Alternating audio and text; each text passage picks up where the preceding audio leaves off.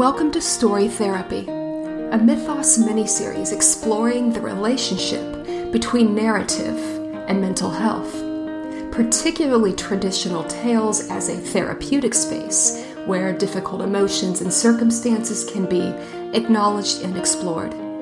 In this series, experts, mental health practitioners, and storytellers will share stories from folklore, myth, and legend, and we will explore to what extent such tales provide space for delving into what it means to be human, delving into what drives us and what challenges us. Enjoy the stories and join the discussion by following Mythos Podcast on Facebook and Twitter. And again, I welcome you to Story Therapy, and I hope it is thought-provoking, comforting, and gives you tools for confronting difficult issues.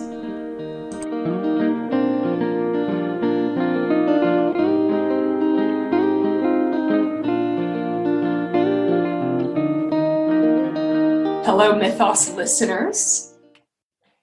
Welcome to episode 2 of Story Therapy. And we have Lily Ash from episode 1, the director of Real Talk, which is a social enterprise. And it is an enterprise dedicated to storytelling for mental well-being, with a vision of a society that celebrates authenticity around experiences of mental ill health. And Real Talk runs workshops and storytelling evenings, a range of community events. And what we're focusing on now, this episode, is an upcoming online series called Gathering in Grief. And today we are basically giving you a taster of what Gathering in Grief entails. And before I have Lily, hello Lily. Hi. Hi. Before I have Lily actually tell a story, and before we engage in this taster, as a participant of the Gathering in Grief series, I have to say that it is a truly unique and enriching experience. And I would venture to say that it's probably an experience that many of us probably don't even know that we need. If one feels a bit disconnected, feels a bit overwhelmed with the current state of affairs, and if you just want, I guess, a sense of soul nourishment, then this is most certainly the workshop to participate in. There's no doubt about it. So I just wanted to say that up front, having participated in the Gathering of Grief in the initial webinar. And with that said, Lily, would you like to start with your story? Thanks so much, Nicole, for having me and for your kind words. I'm smiling now, but you can't. My hand is on my heart, as it normally is. Yes, so I'd be really delighted to share a story with you. Just take a deep breath and settle in. And for those listening, if they'd like to do that too, maybe just a breath in through your nose and out through your mouth. So once there was a beautiful land that was in the very rooftop of the world. It had high mountains that reached towards the sky. It had deep green valleys with rivers coursing through it. And the land there was rich and fertile. There were birds flying in the sky. And the people that lived there, well, they were happy, contented. And this land was so beautiful and rich that people always said that surely trouble would never come to pass. And if it did have to, well, then it would only last as long as the shadow of a bird flying in front of the sun. Interesting words, huh? Because one day, indeed, that trouble did come to pass. See, a big cloud, a big dark bird cast its shadow in front of the sun. And in fact, it wouldn't leave. And by the time the bird and cloud finally left, The sun had gotten so accustomed to being in darkness that it kept itself shrouded up in mist. Now, without the sun, can you imagine what the land would have been like? The grass, it no longer grew, and the fruits on the trees, they started to rot, and the people, without the sun to wake them up, well, they slept, and they slept, and they slept. The whole land fell into a dark slumber. Now, eventually, there were stirrings in the land. It was the children, and it was the animals. They always wake up first, don't they? And as they stretched and yawned and they still saw they were surrounded in darkness, they looked at each other and what can we do, they said. How can we get the sun to shine again and make this darkness go away? There was a little red bird that said, I know, what if I sing and I remind the sun of the dawn chorus? Perhaps it will remember what it's like to shine and it will want to do so again. So it flitted up to a little branch on a tree and it began to trill. It sang its heart out. It let the notes rise up to the sky and it sang brightly and happily. But it was no use. It was as if the sun wasn't listening. So exhausted, after hours of singing, the bird stopped. Well, that didn't work. And then there was a little girl. She was looking around at her friend. She said, I know, perhaps if we build a fire and we gather all the sticks that we can and we light it big and strong, the sun will remember the warmth that it gives to the land and it will be drawn back into being.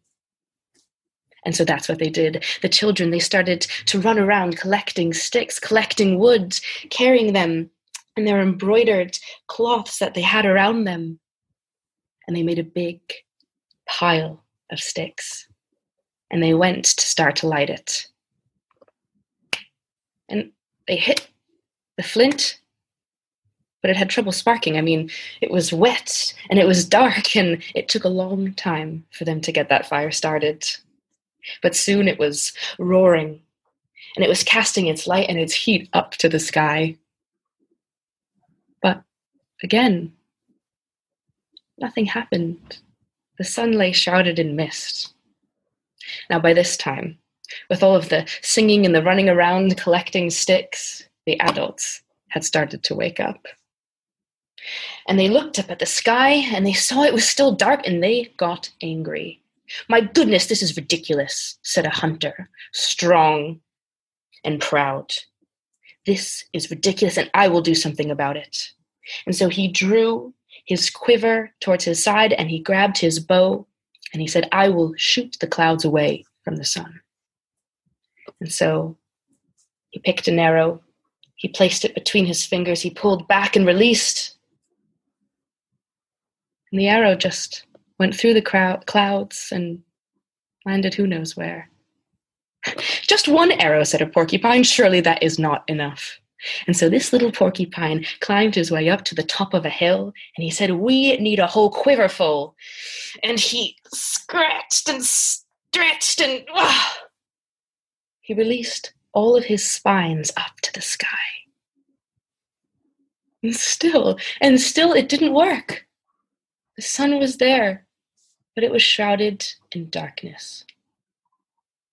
Now, people were really feeling it. They didn't know what to do. They were frustrated, and there was a big bear who roared, pushed people aside, and climbed to the top of the nearest hill. The whole village was standing there now, all of the animals, all the people watching this bear silhouetted against the blue, darkening sky. And the bear clenched his fist and he jumped up and down. He wanted to yell at the sun, his anger, but no words came to him, so he just jumped and he shook his arms and it was a ridiculous sight. It was a frustrating sight. And the people didn't know what else they could do. Now, throughout all of this time, in a tree, hanging from the branches was a little bat, and the bat was asleep. And he hadn't seen any of it. He hadn't seen the little bird shrilling or the children lighting a fire, the porcupine, the archer, the bear. In fact, he'd been having a beautiful dream. And so this little bat woke up, hanging upside down, and a smile started to spread across his face. And all of the village was standing there, and they saw this little bat waking up, and they saw its huge grin hanging upside down. And in that moment, for whatever reason, it just tickled them in the perfect place. And looking at this ridiculous bat, they started to laugh. And the people were laughing now. They were clutching their sides. They were falling to the floor. The animals too. And their peals of laughter, they rang out through the valley. And they rose up the mountains. And they rose high into the sky. And there, the sun could hear the laughter. And the sun was curious. So the sun made a little parting in between the clouds, and it peeked an eye through down at this village in the valley, and there a beam of light shone, exactly on the bat and its smile in the tree. And then the sun saw it, and it too started to laugh. And as it laughed, it shook off the clouds that had been covering it and keeping it safe. The sun realized that actually it was time now to shine again.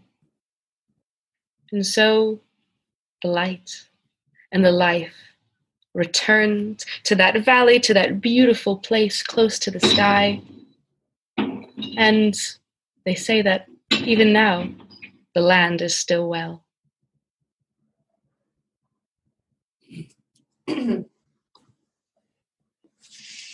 Oh. Wow. The story is called The Day the Sun Hid. It's from an area in the northeast of India, the Sikkim region. Wow. You know, hearing that, it absolutely makes me miss our weekly times together. Yeah, it really does. I'm just kind of picturing in my mind Lynn and Stella, and I'm just saying their names because when we listened to these stories together and talked about them, the sense of connection was really beautiful. And there's, I suppose, something about this process and about, I suppose I would say method. There's something about it that really draws, in my experience, some very imaginative and thoughtful and very emotionally literate people. So I hear you tell the story, and I'm just thinking, gosh, I want to go into a breakout room now and talk about it. And I want to do these exercises where I, just had a moment to quietly consider how the story spoke to me. I'm just saying that only because, it's been a few weeks now, hasn't it, since the end of that first series. But it's made such an impression. It's such a powerful experience. So what made you choose that story?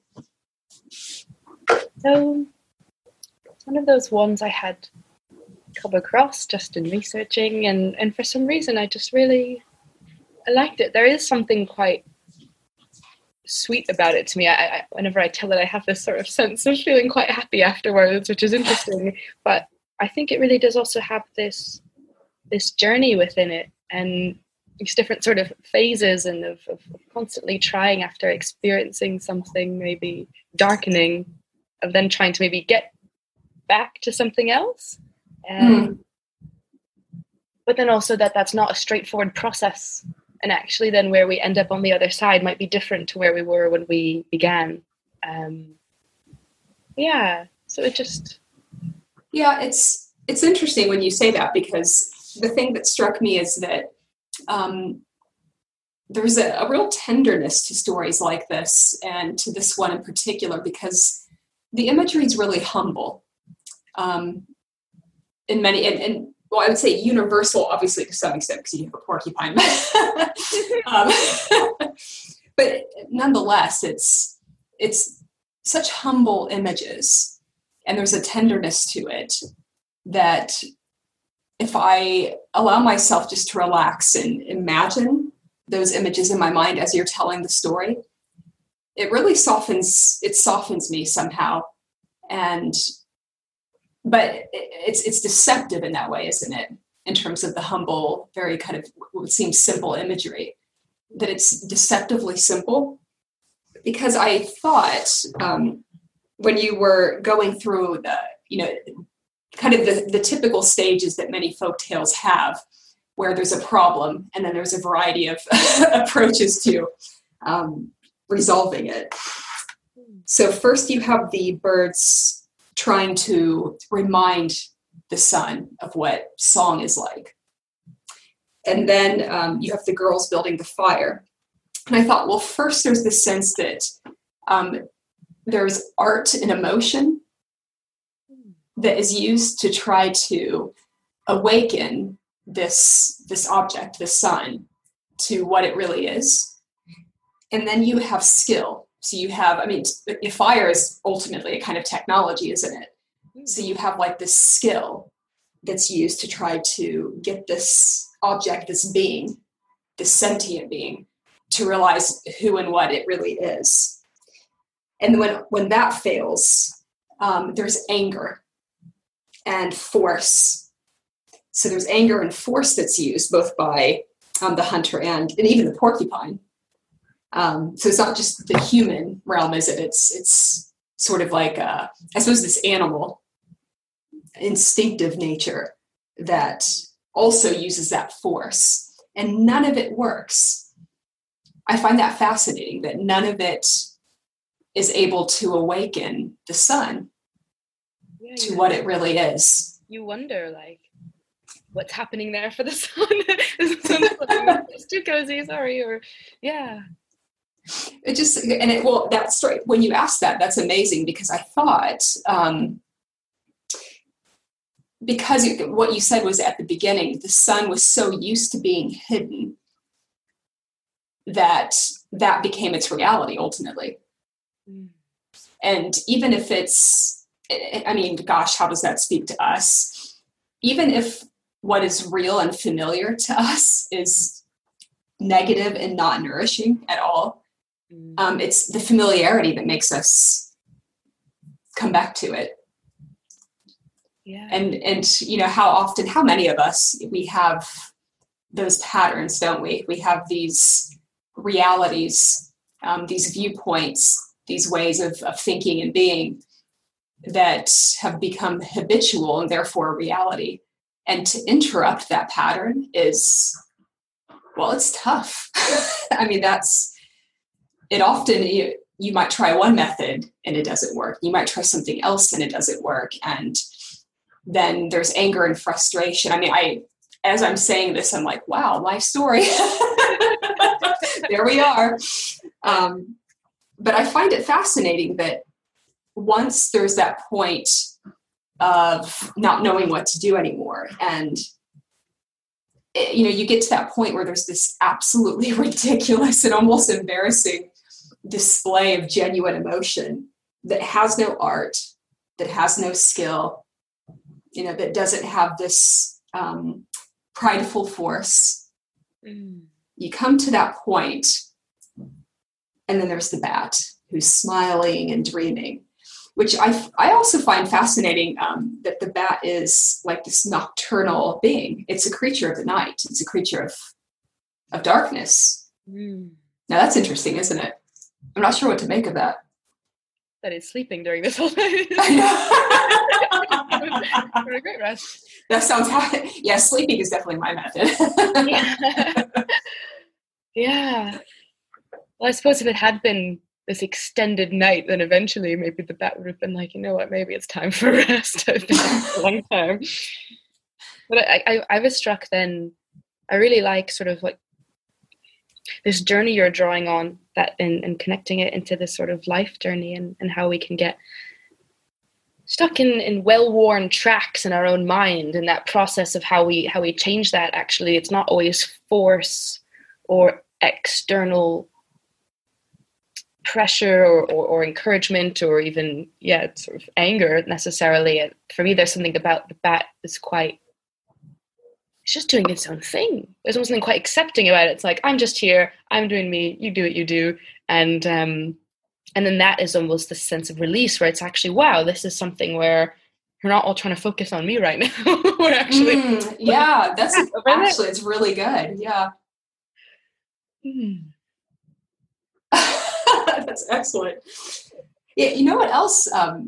When you say that too, what strikes me is that this is a vast environmental change, isn't it? It's if the sun is hiding itself, I mean, the entire reality of the people involved, their circadian rhythms and their ability, to grow crops, and like everything that sustains life and all of reality is altered, which I find interesting because, again, I mean, you can relate to this, and many people who have struggled inwardly with something that feels so vast that it just seems like an unsolvable, unhealable problem or wound. And it was the vastness of the problem too in the story that it actually in my gut, funny enough, I didn't think this right away, but in my gut, I had that brief memory of how anxious and overwhelmed I would feel in the face of my own issues, with depression and anxiety, and how I just absolutely couldn't imagine or feel any other reality. Yeah. And then maybe there's this sort of scramble when you are in that space and it is so uncomfortable to try to do something, perhaps. Or if you aren't able to do something, then to be mired in the sort of guilt or shame of it, which is also not helpful. But, and then when I think of the story of that, actually, that seems what everyone's doing. They're kind of almost panicking. They're like, wait, okay, you do that. Okay, let's just keep trying. What's happening? But that almost needs the time. Like if that first thing had worked, it wouldn't have maybe given enough space for shift. I don't know, or it obviously didn't give enough space for the sun to then feel ready, feel connected, feel interior process had happened. Oh, that's a good point. And it makes me think too that how often it's actually even difficult to recognize the problem. So it's interesting because I think, well, the problem here is that the sun was covered. That was, for them, the ultimate issue was that, the sun's rays weren't coming down on the earth and doing what those things normally do. And there was what's interesting is that with all of these different solutions in the beginning, there was at least the recognition of what the ultimate problem was. And that was that the sun itself had forgotten who it was. So even if it didn't, I would say this, even if it didn't seem to work, what I'm realizing about this story that's really beautiful is that the things that didn't even seem to work were actually a part of the process, was because inherently in them was actually it's the sun that needs to wake up. They were viewing the sun as this sentient being. It wasn't just a thing that needed to be fixed, if that makes sense. That's interesting. I wonder if there are any parallels we can draw to the time we're in now then as well. I suppose because there's this sort of beautiful mapping that there is on the sort of journey one might go through of, I don't know, dealing with a mental health struggle or a process of grief. And then I wonder of this time particularly, of all the things we're trying to do and the arrows we're trying to shoot and the fires we're trying to light and still kind of waiting to see what will work. Yeah.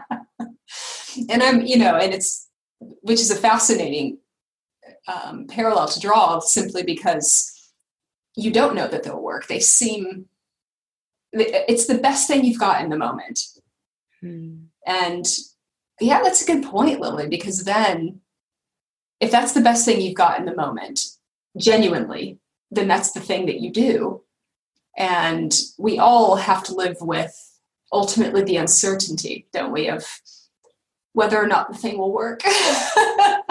Yeah. And that's a tough reality to live with. But I feel like what stories like this remind us of is that perhaps resources that really will yield, the abundance that we desire, the healing, the warmth, all the things that the sun represents, that perhaps is to be found in wholly unexpected sources. Because I was not expecting the bat ending, I have to admit. Come from, who's there? Yeah. And as well, for me, I was struck as I think about it now. And it's funny because even as the teller, it's only then when you enter into this process yourself that you're really starting to unpack and look at it, because you kind of intuitively might be drawn to a story and not go through this journey always of really looking deep. And I was struck by the community element as well. Like there was the unexpectedness, of course, with the bat, but then there was this sort of banding together of all, like with the animals and the children and the adults, and even though they were all doing different things, it felt like it kind of built this momentum of actually, wait, we all need to be invested in this, and we're all sharing, and then the frustrations when it's not working, and then we're all just a bit exasperated, and that seemed quite powerful. I did not notice that, but that's a really good point. It's funny that the bear on the hill, again, it would be almost a little bit embarrassing if you were the person on a hill shouting and jumping and shaking your arms and having no words for the situation. It's so elemental and so honest, and suddenly everyone, you're right, communally enters into that space of just saying, well, shit. Oh God, that's uninhibited. We don't normally allow ourselves that. You'd think, oh man, everyone's gonna look at me, I'm standing on this hill. But as he goes up there, he's like, no, I'm angry. Look at me.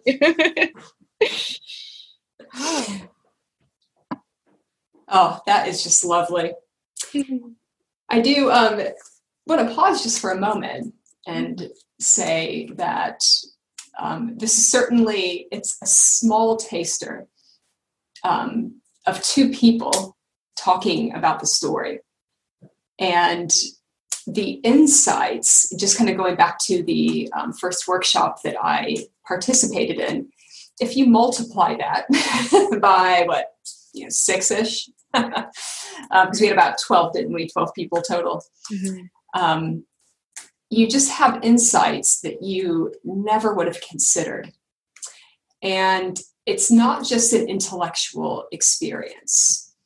Do you mind if I talk about that a bit? Is that okay? Yes, yeah. Yeah. I'm not naming anyone, just me, actually.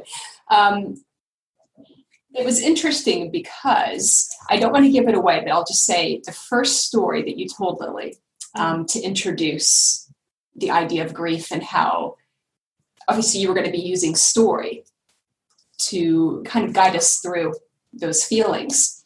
Mm-hmm. The first story you told, we had a wonderful time around it, just in terms of the discussion, and everyone involved was just so down to earth, and it was a beautiful experience.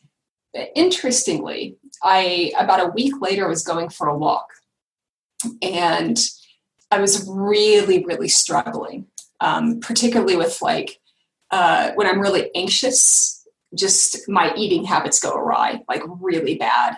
And I even get stomach problems because of it. And I was really struggling with that, really, because my gut issues get nasty. And, I can operate in life, but definitely not joyfully. But I was walking, and I'm not kidding you, an image from the story that you had told the week before came into my mind, and God, I would even say my soul and my heart, it just leapt into me to the point that I stopped in my tracks.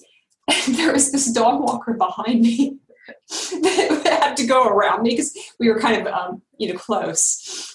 And I was so arrested, and I had such an immediate kind of understanding of why I was doing that there was just this real lifting, this real sense of freedom from, that issue. And of course, our engagement with stories and story imagery happens in a variety of ways. I mean, that's a more dramatic one for me.